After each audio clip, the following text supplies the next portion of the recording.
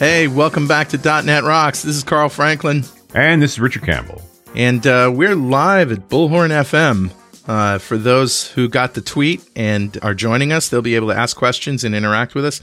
Definitely watch our Twitter for those. But otherwise, if you're listening to the podcast, just another podcast for you. Yeah, well, we're doing the thing as always. We're just experimenting. You know, way back in the early days of .NET Rocks, we would do we would stream the raw feed and have like an IRC session open. That's right. You know, this sort of and this is a little more sophisticated. Plus, we have a little video. You know, IRC stands for Internet Relay Chat, and it's what the world used. I'm talking to you, millennials.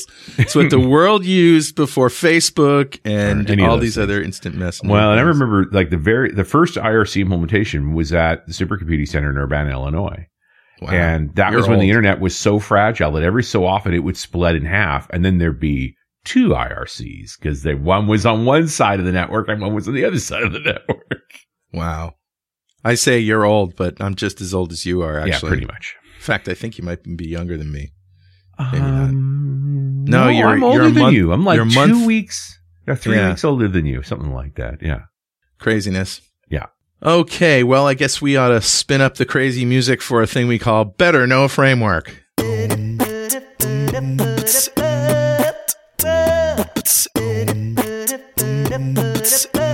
buddy, what do you got? All right, well, this being show 1791, can you believe it? Yeah. Unbelievable. If you go to 1791.pwop.me, that'll take you to a YouTube video that also has a link to this new thing called DALL-E 2. DALL-E 2 is a new AI system that can create realistic images and art from a description in natural language. That's creepy. This is OpenAI stuff here, kids. Okay. It doesn't actually take actual images and put them together. It creates new images. It's absolutely crazy. It will create original images from a description. Yeah. So in the video, if you scroll down to the links section, there's a link to openai.com/DAL-E-2. And then there's some more things there. But you could say stuff like a bowl of soup with teddy bears and an astronaut. And it would actually create... Yeah, it's we've nuts. been talking about all the ways you can capture kids with iPads and things. How long would a kid play with this? Just pure creativity, and the machine keeps manifesting it. That Dutch master Vermeer painting of the young girl looking over her shoulder, I can't remember what it's called. It did variations on that. You just, I guess, told to make variations of these paintings, and it did. That's crazy. Yeah, you can tell it to do it in the style of. So you could say like a pickle wearing a cowboy hat in the style of Picasso, and it'll do it. There you go. And I would like to play around with it. I haven't played around with it, but I would like to say stuff like show a picture of the Empire State Building if Antonio Gaudí designed it. Yeah, in the style of Gaudí. Right?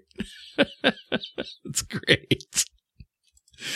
Anyway, that's what I got. That's awesome, dude. That's crazy. And yeah, you know what? It's not like it's hijacking an election or sending out fake news. It's just making stuff. Yeah. Right? It's making art. So, well, I'll call that, it's like the Candy Crush of AI. Yep. That's what I got. Who's talking to us, Richard? Awesome, man. Well, I grabbed a comment off of Phil's last show, which was 1726. So, only a little less than 100 shows ago, which I titled A Very Serious Bot. Right. That was the beginning of Abbot and the whole chatbot thing. And that's from February of 2021. So a little more than a year ago. And there was a bunch of good comments on this. This one's from Stephen Sewing, who said, "This show was really great and inspiring. I love the idea of ChatOps. The company where I work now is a perfect example of what you discussed on the show. The deployment process starts with an email request, then an email acknowledgement, then some follow-up emails, and then some confirmation emails. The flow is repeated over and over again, and it's difficult to change because it is a people-based manual process. With a chatbot, this could be automated and enhanced to require approvals as needed. The best part is it's completely transparent and repeatable. I was disappointed to hear that Phil's product doesn't support WebEx Teams, but I suppose that's only a matter of time. Get to that one yet, Phil? Not yet. Not yet. Oh, well, Stephen, you got to wait a little longer. Thanks so much for your comment, and a copy of Music to Go By is on its way to you. And if you'd like a copy of Music to Go By, write a comment on the website at .netrocks.com or on the Facebooks, because we publish every show there. And if you comment on the show and I read it on the air, we'll send you a copy of Music to Go By. And definitely follow us on Twitter. I'm at Carl Franklin. He's at Rich Campbell. Send us a tweet, and definitely send a picture from Dally that says, send a picture of the Twitter logo a la Elon Musk. What does an Elon logo look like? I don't even know. It sounds like he's getting ready to dump his Twitter stock anyway. And of course, this show's publishing, a couple of weeks from now. So goodness knows what's going to happen in this whole Twitter fiasco. Who knows what happens? But I heard today that Twitter is rejecting his offer, and they're putting in place a quote unquote poison pill to keep him from doing that. And I have no idea what that means. Now, this is all trying to bully the board. He wants Twitter to do something, whatever that thing may be. And so they, and these are these remind me of like the 1980s Gordon Gekko green mailing games, right? Where you buy a chunk of the company, you threaten a hostile takeover, like you're just trying to get the board to do something. And, it's very Howard Hughes. I don't know if you remember this, but in the days of Howard Hughes would like call a hotel that in a place he wanted to stay. This happened in Vancouver. And he said, I need the whole top floor of your hotel. He's going to pay for it, but I need you to move everybody out of there. I need the entire floor to myself, because he was a germaphobe. And if they hesitated and he said no or anything, he would then get on the phone, buy the hotel, and fire the management. Wow.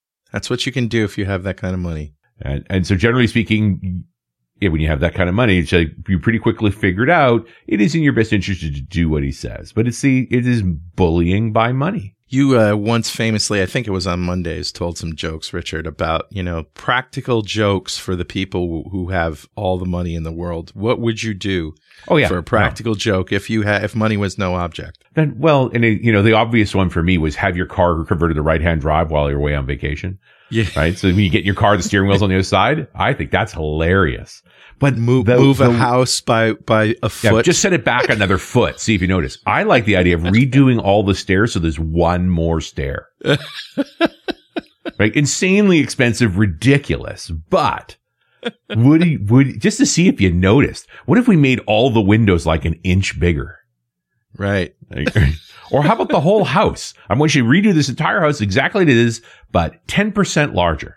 Right. And then next time they go on vacation, we'll do it again. Maybe they'll think they're shrinking. Actually, send them on vacation for a year, because that's what it's going to take. Yeah, maybe. I don't know. I think I'd plan it in advance so they came in to actually do the swap all at once. But oh boy, I don't know. I would never be bored. That's for sure. Maybe we should introduce Phil officially. He's rolling his eyes back there. Okay, Phil Haack has over 20 years of experience, probably over 21 by now, in the software industry. Prior to Serious Business, Inc., which is where he is now, he was a director of engineering at GitHub and helped make GitHub friendly to developers on the Microsoft platform.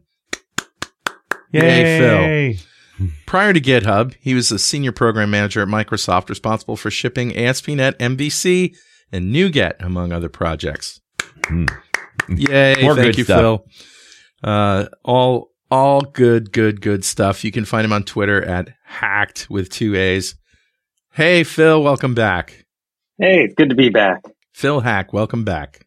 Nice. It's funny. I know there's stuff you want me to talk about, but that whole Elon Musk thing is like break out the popcorn, right? Yeah. Oh yeah.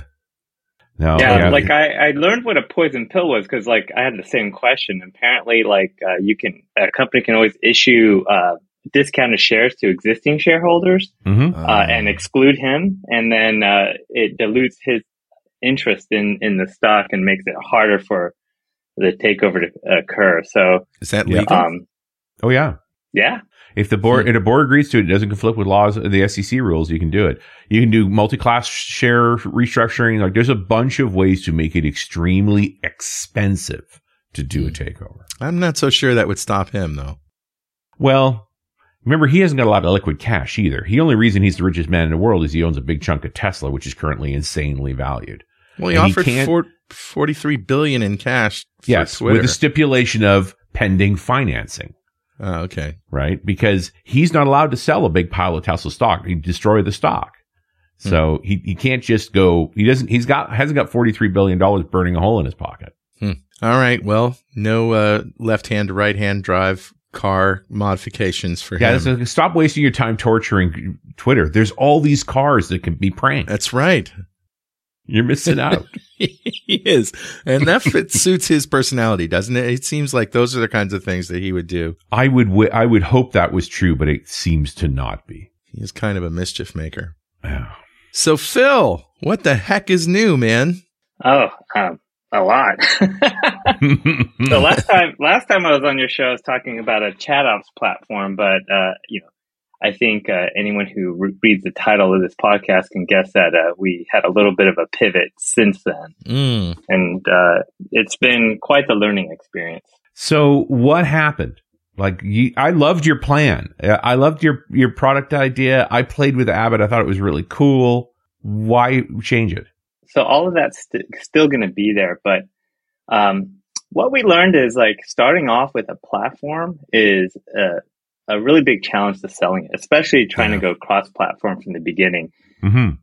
We built Abbot on an idea that originated from our experience at GitHub and the way we worked at GitHub.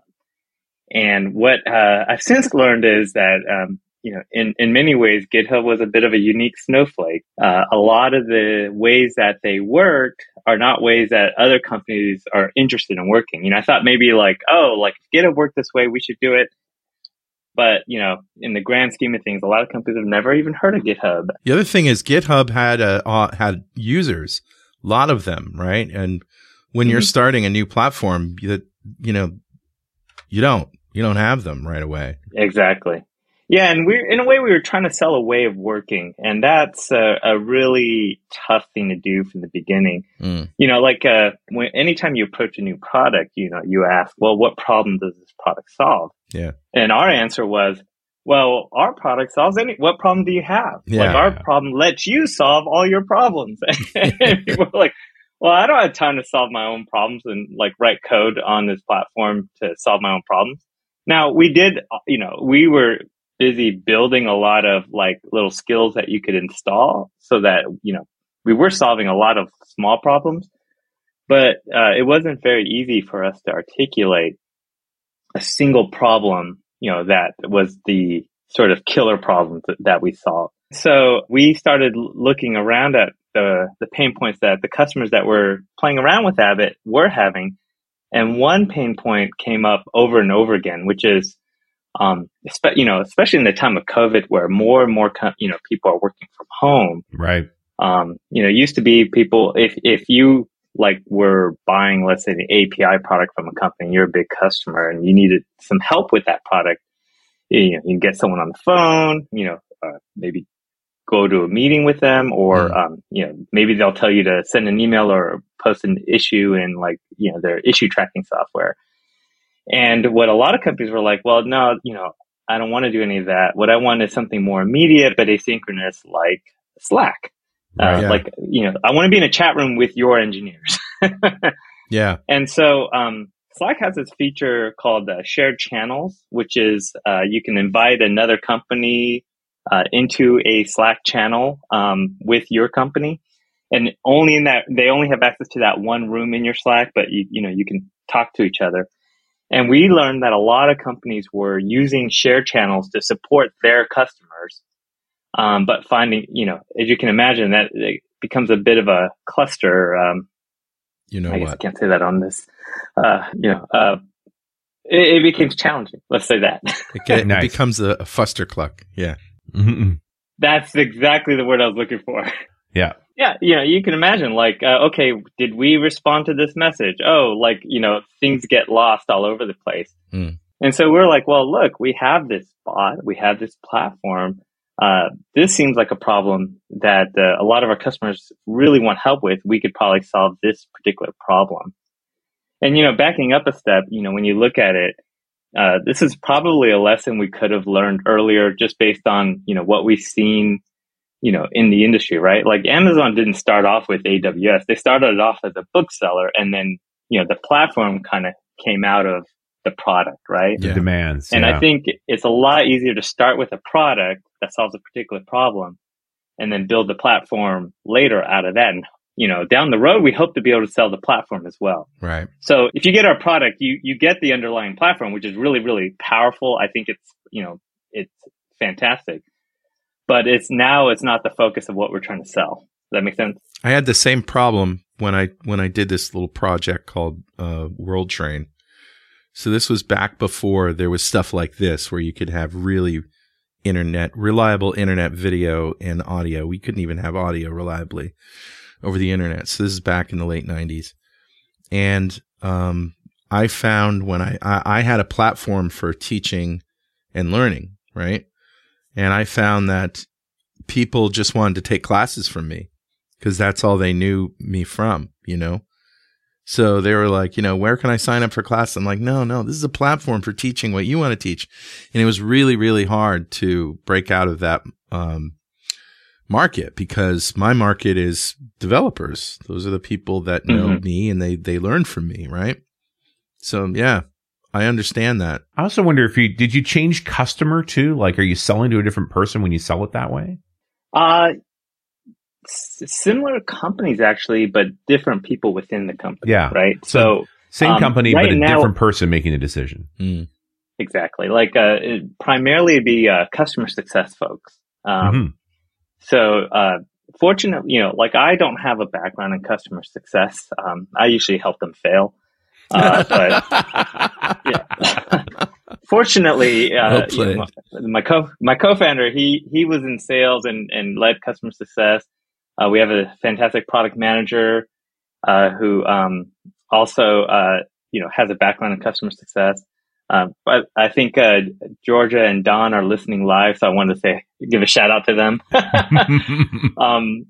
So we have folks who have deep background in that. And so, yeah, we are selling to a different, customer now. But it's exciting because our customers tend to be tech companies, right? These are companies who are building, themselves are building platforms and APIs and selling them to their customers. The kind of thing that needs a lot of, deep support, talking directly with engineers. And so, and a lot of them, when what was nice is before, we would talk about ChatOps, and a lot of people would say, oh, that sounds really cool, and then never do anything about it. When we talk about this problem, they're like, oh my God, that's a problem we have so bad. Can you give us a demo right now? And so that's a good position to be in. And it's really exciting to have that sort of interest. Yeah, no, you're hitting it right when that's their reaction. When in the Strange Loop days, we had an appliance that made websites go faster. And then you tried to sell it to IT people who didn't really care. Or you tried to sell it to the dev who's like, my site was already fast. Really? In the end, it was the head of sales, the sales director, that actually wanted that device because they were sold on the idea that faster site went, the more money you made. So they were the ones who they had the budget, and they would get through the issues of IT and so forth to get that device installed. And it changed our entire sales strategy. Like, we stopped going to tech conferences. We went to sales conferences. And we were all tech people, so we wanted to sell to our peers. It was a mistake, right? It was go sell to the person who's actually going to want to pay for that. And then the other aspect was, but only treat we give them a free trial and only treat half the traffic so they can see the income difference. And almost never lasted the month. Like, within 2 weeks, once the head of sales knew how much money just left on the table in the past 2 weeks, he's like, turn it all on. And that was the end of that. Up to 11. But it took us a year to figure that out. Yeah.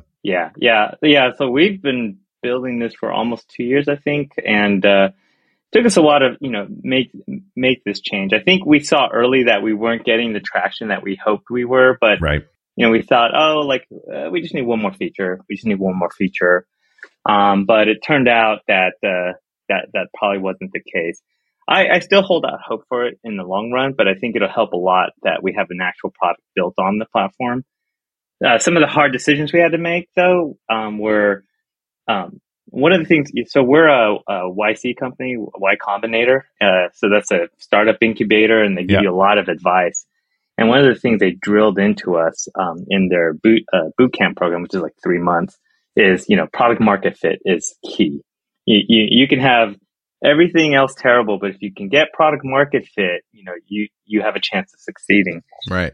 So that's kind of what we're really, really focused on is product market fit. So one of the things we had to do is realize, well, what is taking time away from reaching product market fit? And it turned out like cross-plat. So we dropped support for Teams.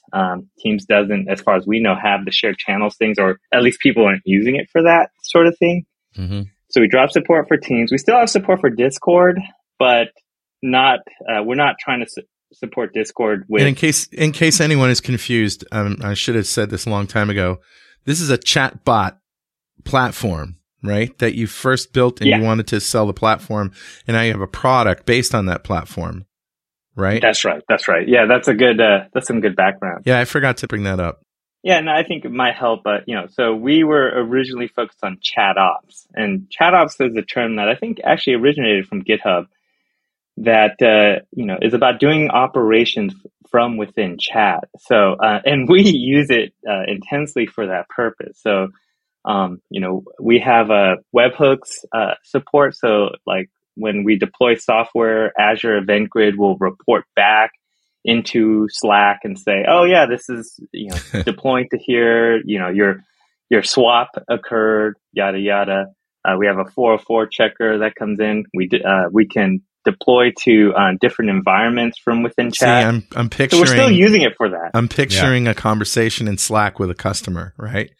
And the customer says, what we really need is 2 more or 3 or 4 more web farms, and we want to expand this to a web farm. You say, oh, hang on 1 second, and you issue a command, and then poof, it's just up. Yeah, all right, try it now. Yeah, I mean that's the dream, right? And we're building some of that out for our own needs, but now we're primarily focused on this product. Now, I mean, the commenter at the beginning of the show was your original customer because they were you, right? That as soon as you described ChatOps and what Abbot could do for him, he's like, we have that problem, right? We're doing this all in email and so forth. So there were some customers for that. I presume you found a few of them. But we were growing very, very slow, kind of flat. Yeah, sure. Before we made this change. Are you are you a reader of Jeffrey Moore's Crossing the Chasm? No, but I'm familiar with some of the concepts. Yeah. Well, and he does talk about this idea that there's that like 2-3% that are you. That are your first customers, but they're also their own trap because there's not enough of them, and they'll just keep going deeper and deeper on more and more minutia when actually you need to broaden the product to that first big segment, that 10% and then that 30% segment. And, and his real point is that Crossing the Chasm is jumping across each of these segments. Yeah. I think that definitely, our experience definitely reflects that for sure. Mm-hmm. Yeah. And so, we learned a lot. Like one of the other things is we are, as you might imagine, an ASP.NET Core, EF, Azure shop for the most part. Mm-hmm. We do have, we support writing skills in TypeScript, JavaScript, and Python. So, we do have other languages in the mix. But we're starting to learn the need to sort of isolate ourselves to some degree and insulate ourselves from Azure specifically. And I can give you some example because like a lot of times like you use let's say you use what do you call it, an ORM, and you're like, oh, like you'll never need to swap out the database. Yeah. Well, you'd be surprised. Like sometimes that does come up. In our case, it wasn't the database, but we switched from Let's Encrypt to Azure Managed Certs, right? Because it's like, you just click a button in there. They support Apex domains now, right? Like root domains. So we're like, oh yeah, let's use that. That's just one less moving part. Because I have this real Rube Goldberg setup to update the Let's Encrypt certs every couple months. Yeah, using Acme, I presume. Yes, that's it. Yeah. I got rid of all that. I just use the Azure managed certs now. Yeah, as Phil just said. That's as what you I was said, saying. yeah. So we switched to Azure managed certs, but then we wanted some of our web pages to be served from some third-party content management system, but others to go to the actual site. And so we're like, oh, let's use Azure Front Door. And it's like, oh, okay, that sounds like it does what we need. Oh, but guess what? Azure Front Door doesn't support the Azure Managed Certificates. Azure App Gateway doesn't.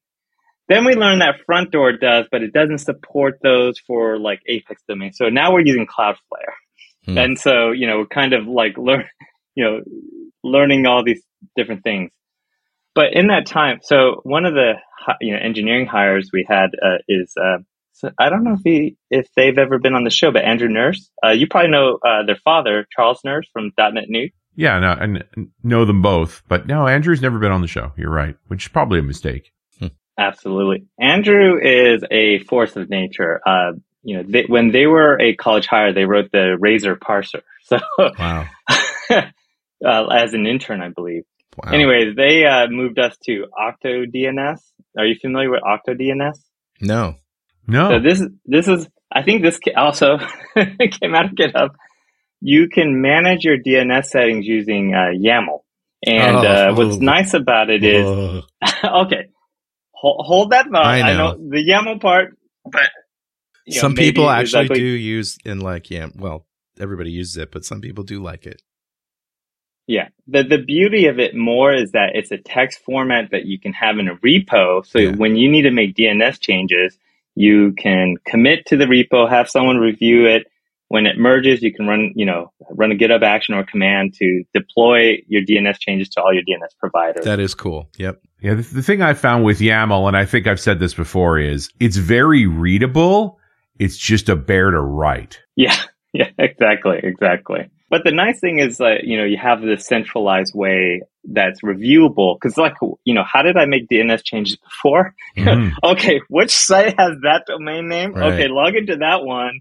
Oh, where's the password? Okay. It's in 1Password. Good. But I go through all these different things. I might mention here that our friends at DN Simple have a C# API for accessing all of your backend stuff on their DNS servers. Yeah. And so I haven't dug deep into it, but I imagine that's behind the scenes. It's using a lot of these different APIs to actually be able to update all the different DNS providers. And Dave also asks in the chat, not as a question, Dave. Does the Azure Cert Management make you use GoDaddy, or can you use good providers too? I think they do use GoDaddy behind the scenes, but you never have to log on to GoDaddy. It's all just, it automatically updates. Oh, look, Andrew's here. Ooh, and Andrew Nurse is in the chat. I must have heard your ears burning, Andrew. And by the way, was on a show once. He was in a panel discussion. Okay. Never had his own show, which again, I think is still a mistake. But yeah, OctoDNS supports DN Simple. How about that? DN Simple, good. DN Simple, good. Gentlemen, I'm going to interrupt for one moment for this very important message. Time is of the essence when identifying and resolving issues in your software. And our friends at Raygun are here to help. Their brand new alerting feature is now available for crash reporting and real user monitoring to make sure you're quickly notified of the errors, crashes, and front-end performance issues that matter most to you and your business. Set thresholds for your alert based on an increase in error count, a spike in load time, or new issues introduced in the latest deployment, along with custom filters that give you even greater control. Assign multiple users to ensure the right team members are notified, with alerts linked directly to the issue in Raygun, taking you to the root cause faster. Never miss another mission-critical issue in your software again. Try Raygun Alerting today and create a world-class issue resolution workflow that gives you and your customers peace of mind. Visit raygun.com to learn more. Their simple usage-based plans start from as little as $4 per month, with unlimited apps and users. That's raygun.com to start your free 14-day trial. And we're back. It's .NET Rocks. I'm Richard Campbell. That's Carl Franklin. Hey-o. And talking to our friend Phil Haack about the state of affairs at a very serious company and the product Abbot, which I guess you're still making it. Yeah. But where you originally focused on ChatOps, this whole, Slack approach to doing management of your deployment processes, now you're broadening its horizons and you can call that a pivot, but I think it's a very wise one. You're not starting over anything. Sometimes people disguise, boy, we did something dumb and we're going to do something completely else. Call it a pivot. As opposed to, hey, we've learned more about where customers are and who does have pain around these chat systems like Slack and so forth well, in this case, it's the focus has been on support, right? On quote unquote customer success. Yes. Yeah. And like you said, it's less of a pivot, more of a course correction. Yeah. Well, again, learning about your customer. And every time we remind ourselves that the customer is not us, we're doing the right thing. Mm-hmm. Like in my world, certainly. All too often, we tend to sell to ourselves rather than sell to the people that are actually out there. Yeah. And I think, like in terms of like relevant to your audience, right? Like one of the other lessons we learned is if you're building a product, like product market fit is the, and most important thing. Sometimes starting off cross-platform may be the wrong approach. Like you focus on one. Expensive. It really is. And, we used the Azure bot service and it was fine, but you're basically lowest common denominator. Right. So when we wanted to do rich UI in Slack, that's what I've been working on lately is, leveraging the Slack API to do rich UI. And we weren't able to do that with Azure Bot Service. So it sort of ripped out just about all of Azure Bot Service and kind of going directly to the Slack API. But that was also a learning too. You came to realize that the majority of your customers were going to be on Slack anyway. And so that agnosticism you started with thinking was important became less important. I mean, Absolutely. I've talked to startups that are only building the iPhone app right now because building the Android app too is just too much money. Right? Yeah. It's like you can learn enough and get your company focused on the right thing with the fewest number of platforms, at least at first. Right. And then once you hit product market fit and growth goes like that, you have the money to hire someone to port it over to the other platform. Right. And you also know what you need to build now. Like what you're really doing when you go cross-platform early is spending more money on the wrong things. Yeah. But I will say this. So we ripped out Azure Bot Service, but I learned the hard way all the things it was doing for us behind the scenes. Because, it's the classic thing. At one point, I was like, oh, what is it even doing for us anyways? Yeah, right. And then you're like, oh, yeah, like, for example, Slack expects a certain response time and will retry events. And then you have to make sure that you don't duplicate messages. And so we had to re-implement all of that ourselves because we're no longer using Azure Bot Service. So that was a fun learning experience. But now, what's nice is that we have more control. And I think, that's another thing as a startup, we're learning, like, I tend to like just using the defaults as much as possible. It's like, oh, I just want Azure App Service. I just want, whatever comes in the box as much as possible because I want to focus on my product. Right. But, as you grow, you learn like, well, as your needs change, if you're too tied to that product, you can't really switch things out. So now we're, investigating more containerization and taking a little more control. Usually, like you hear that from a lot of technical people, they always want full control, right? And I've always tried to find the right balance in between those two things because full control is also very expensive and it takes more time. But, it really just depends on the scenario and what you're building. But, we're learning a lot. Like one of the changes we made is, we want to change the, handling Slack events directly. And so Slack, we changed the URL where Slack sends its events. And we're a published app. Any change you make has to be approved by them. And it could take a couple of days. So it took a couple of days and it swapped over and we're handling the Slack events directly and it didn't work. And I was like, okay, I could change the URL back, but that's another 2 days. Yeah. What's cheaper, reverting or finding a way forward? Right. And this is where we realize, okay, we need something in front of us like Azure App Gateway or Azure Front Door, and now we settle on Cloudflare. It's like, okay, that's why people That's one of the reasons why people use those services. Yeah. Besides all of the other things that they do, the CDN effects and the DDoS resistance and so forth. Is Abbot acting as a service too, or do people implement their own standalone implementations of Abbot separate from you? Like, are you getting a monthly check? Oh no, it's a service. So we're listed in the Slack app store. And so the way it works is, we direct people to ab.bot, and you go there and you can see kind of like, what our new focus is. And then there's a login link, and you log in with your Slack account. Right. And when you do that, it sets up an organization, sets everything up, and then gives you a link to install Abbot into your, chat. And then, you can use it.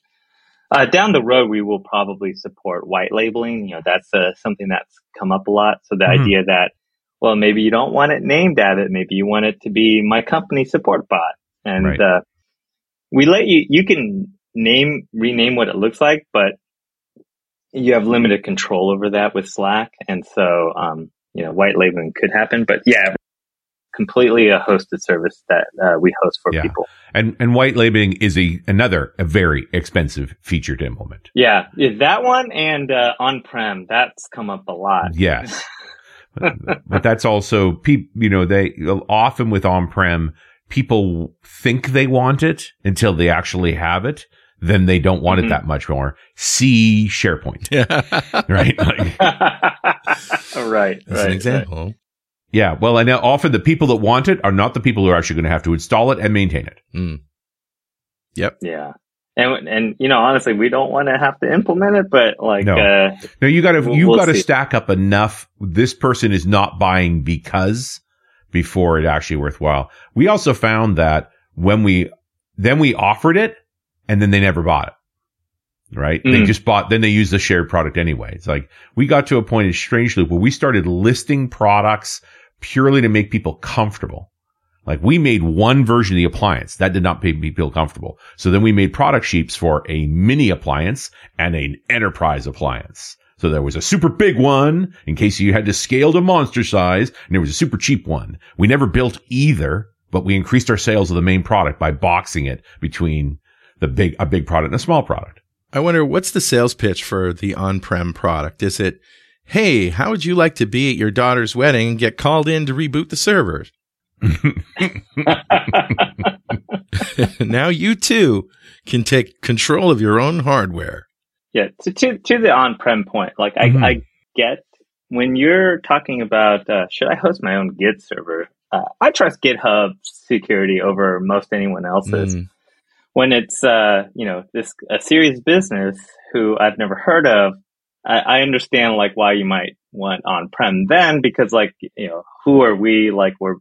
So we are currently working very hard on getting all the certifications, all the 3-letter acronyms that will make people feel a little more comfortable with trusting us with their, conversations. But at the same time, you are running it in the cloud, the most reliable way to run software anyway. Right. Yeah. We're not putting any data on any machines that are not in Azure. This is all in Azure. So, but which does mean you are dealing with the challenges of multi-tenancy, right? You talk about a hard problem. That's a hard problem too, and one you kind of can't avoid. Yeah. So, biggest thing that happens if you go on-prem is system integration.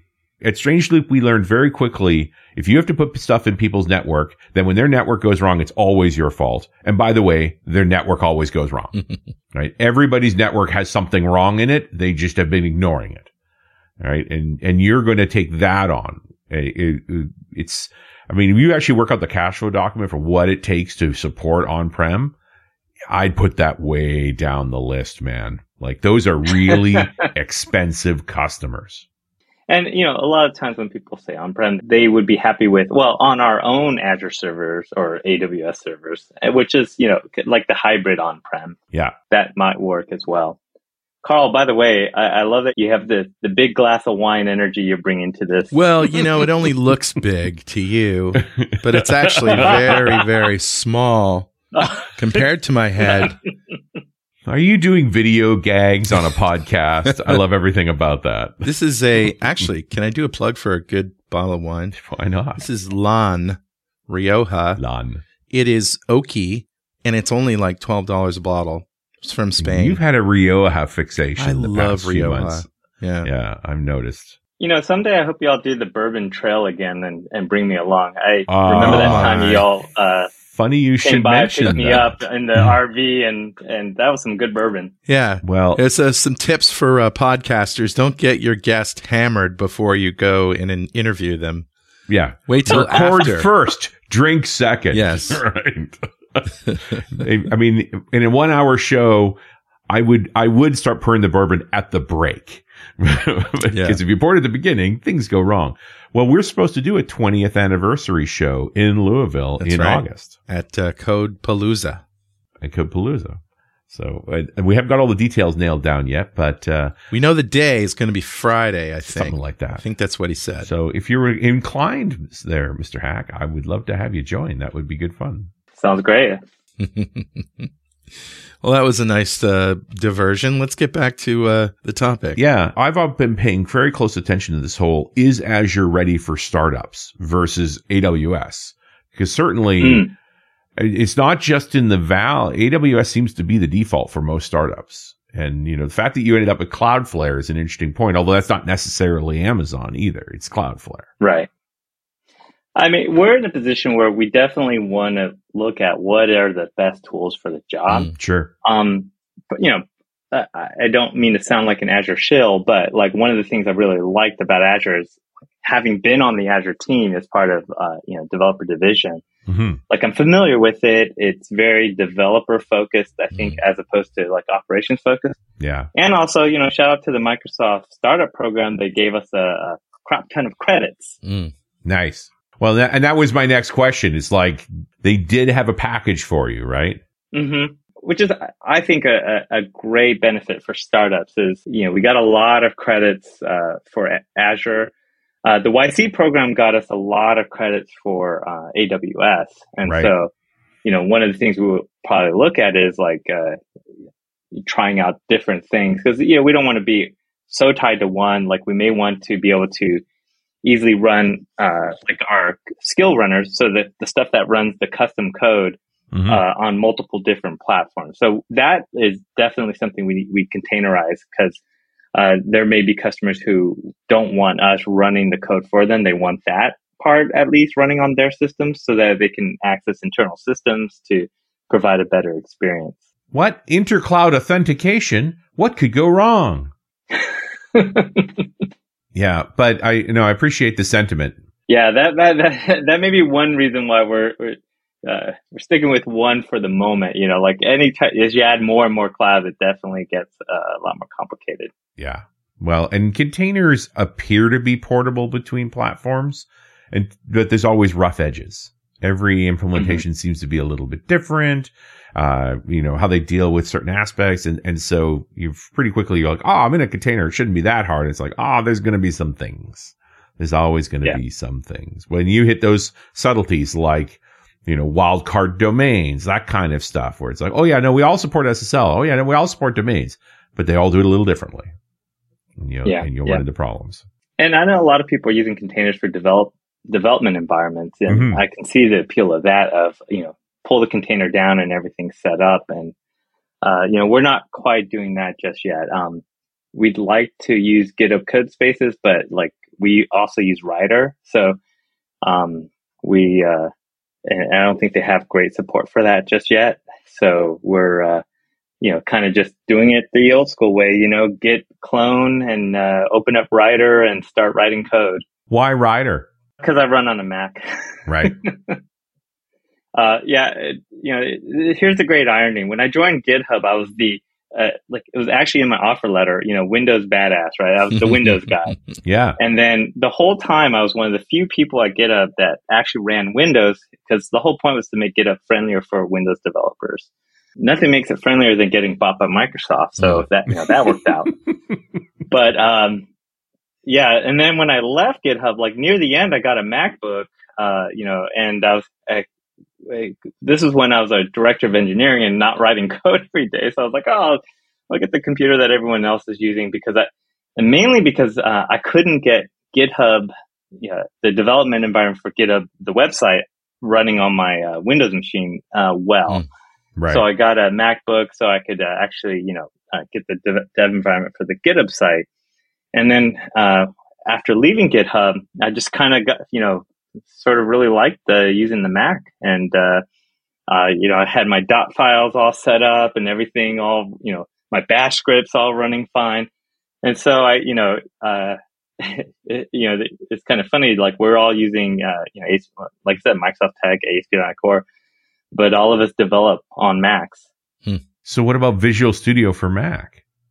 It's a fine product. But Writer, I just happen to like Writer better for the Mac. Well, you're not alone, right? Like people say great things about Writer, but it's always going to be this kind of issue too, which is the leading edge features that Microsoft owns are going to show up in the Microsoft products first. Yeah. I mean, like when I was on Windows, I would use Visual Studio, but on a Mac, I find that I really enjoy using Writer. It's been pretty fantastic. Yeah. And, using the latest version of ASP.NET Core and C#, it's really been a joy to write code on this platform. I was just thinking, like, if this was like 10 years ago and I had to use the old .NET framework and ASP.NET, even with MVC, like this would be, it'd be fine. Like, a lot of people build great products on that, but it is so much more fun writing code for, with the latest, version of C# and .NET Core. So you're using contemporary C# syntax, like you're taking advantage of immutables and like all of that sort of behavior. Cause records. Pattern matching. Yeah.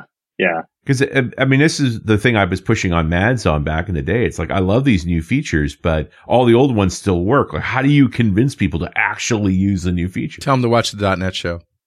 There you go.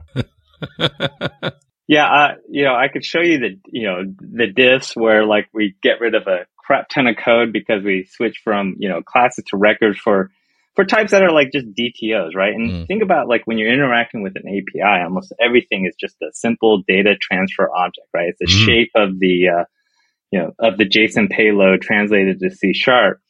And so, that's a case where record, the record type works really well. It's just declarative. Generally, yeah, you want it immutable, you just declare, the property names in the constructor and you don't have to have a separate property declaration and a separate constructor declaration. Easy. And then, I sometimes go maybe a little overboard with things and have to kind of dial it back just because I like, oh, how can I turn this into a pattern match? And it's like, not everything necessarily needs to be a pattern match or a record. Hammer in search of a nail. I'm really looking forward to list patterns that are coming in the next version of C#. I've lost track of what number we're on. I guess C# 10? No, we're on 10. Or 11? We're on 10, We're on 10. Okay, 11, so 11. Yeah. That's a lot of C#. I can't wait to start using those because they're like, we ended up implementing a type that lets us do kind of some of the similar things that list patterns will let us do. So, common thing is like, we do argument parsing, right? Like if you're telling Abbot to do something, we need to give you a nice way to parse all the arguments.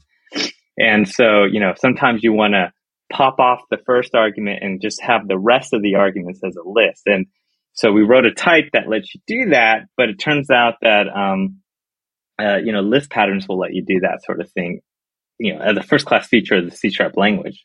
I have to check that out. Yeah. What most excites you about, besides list patterns, what most excites you about C# today? I was talking to Scott Hanselman at Dev Intersection, and I said, man, I just love the global usings and implicit. He goes, yeah, I don't know why everybody gets so excited about that. It's just, it's just programming. Yeah, well, saves me a lot of time. I hate having to fill in usings just to, to appease the compiler. It's like, you know what I mean? Just freaking do it. Yeah. Yeah, you know what? I don't know if I've been using global usings, but, the top level of namespaces is nice, Great. Like get rid of one whole level of indentation. Yep.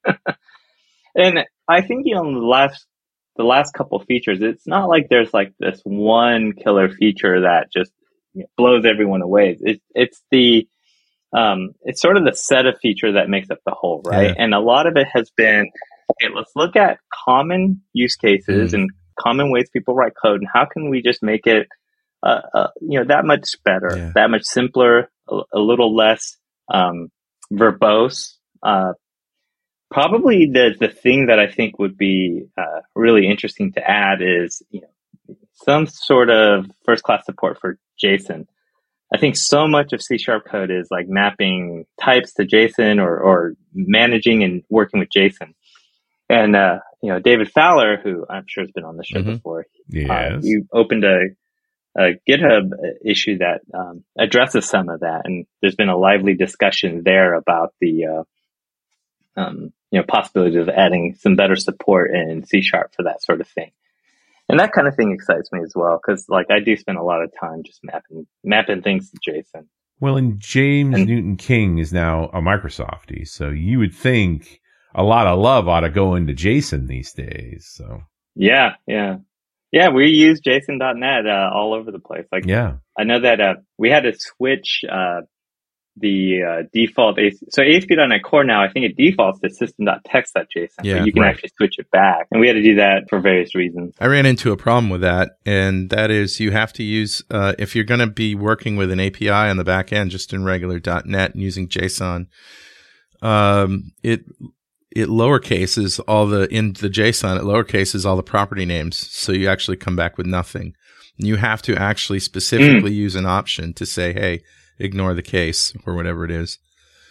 That just kind of drives me nuts. Yeah, and there's some weird behavior differences that I was not expecting. Like system text JSON, if you serialize a type, it will only serialize the properties declared on that type, unless you pass it something that's typed as object, in which case it'll actually reflect over it and do it. And I was like, why? Maybe there's a good WTF, reason for that, man. but yeah, exactly. I didn't have enough hoops to jump through. I know we're off on a tangent here at the end of the show, but I got excited about IAsync enumerable so that you can do yield return from an async call, which ultimately means that if you're calling that from a UI, it's instant. Great stuff. Boy, that sure sounds like a better know framework. Yeah, it's actually a Blazor train. Yeah. So go to Blazor train, and I talk about it starts with Signal R streaming. I actually do an intro on basic streaming in general with IAsync enumerable, and then go into Signal R. And then I actually implemented that in REST and gRPC as well. Guess which was faster? gRPC. Yeah. Just a little bit. So, Phil, what's next for Abbot? What haven't you built yet? Oh, well, the main thing I'm working on currently is adding support for all the Slack UI widgets. So, for example, you can have messages that have buttons and inputs, and then adding support for modal dialogues.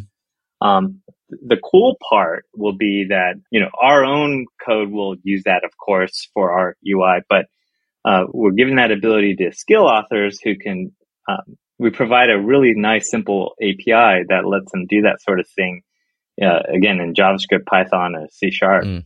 And so it creates this really powerful tool. One of the, I think, underrated features of Abbot is, before, let's say you had an idea for some Slack integration, you'd have to, spin up an app, host it somewhere, and then register it with Slack. You don't have to publish to the App Store, but you have to create a Slack app. Right. And then you have this one app, and then you want to do another one, you got to go through that process again. With Abbot, you install this once, and then, we're sort of like the back door, right? Like you install this once, and now we have this page where in the browser, or using our command line tool, you can write a bunch of different skills, and each skill is going to have full access to the Slack API. Right. But you also get to iterate rapidly because you're not waiting for store authentication over and over again, right? Exactly. And that's when we first started Abbot, we had this idea of it being sort of a problem discovery tool, right? Where you could build all kinds of different, interactions with chat very, very quickly. And then, if one of those took off or, was really interesting, you could maybe take it out and put it in an actual Slack app if you wanted.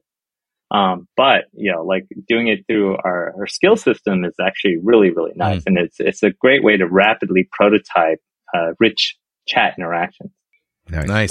So, I mentioned like we're not like focused on ChatOps, but what the product we're building, like let's say you're in a shared channel and a new person comes in and asks a question, our bot can respond with a set of buttons, to help them self-select. Oh, is this a problem with this or that? Mm-hmm. Down the road, maybe we sprinkle a little machine learning on that. But for now, we don't want the Clippy experience. So like we'll do it more self-directed. Like, oh, hey, I'm Abbot. I'm here to help. Someone will be with you, in this time, like according to your like SLOs or whatever. Click one of these buttons if you know like what kind of problem it is, and then our customers can start to enhance that and fully customize it using code to like do any kind of thing they want. Maybe, look up something in an internal database or internal knowledge base, things like that. But the out of the box experience is going to be, we're focused on making that really, really nice.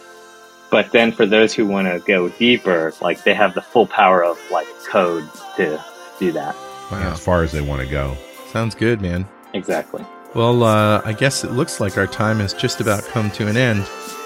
Phil, thanks very much. It's been a real pleasure talking to you guys. It's been fun. All right. And we'll see you next time on .NET Rocks.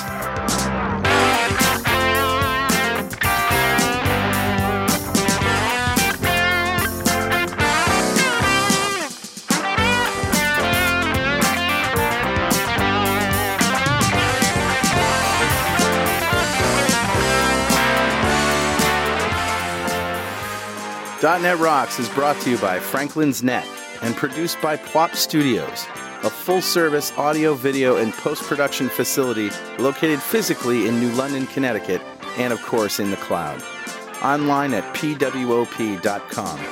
Visit our website at dotnetrocks.com for RSS feeds, downloads, mobile apps, comments, and access to the full archives going back to show number 1, recorded in September 2002. And make sure you check out our sponsors. They keep us in business. Now go write some code. See you next time. Got transmitter banned by the FCC. Yes, I'm a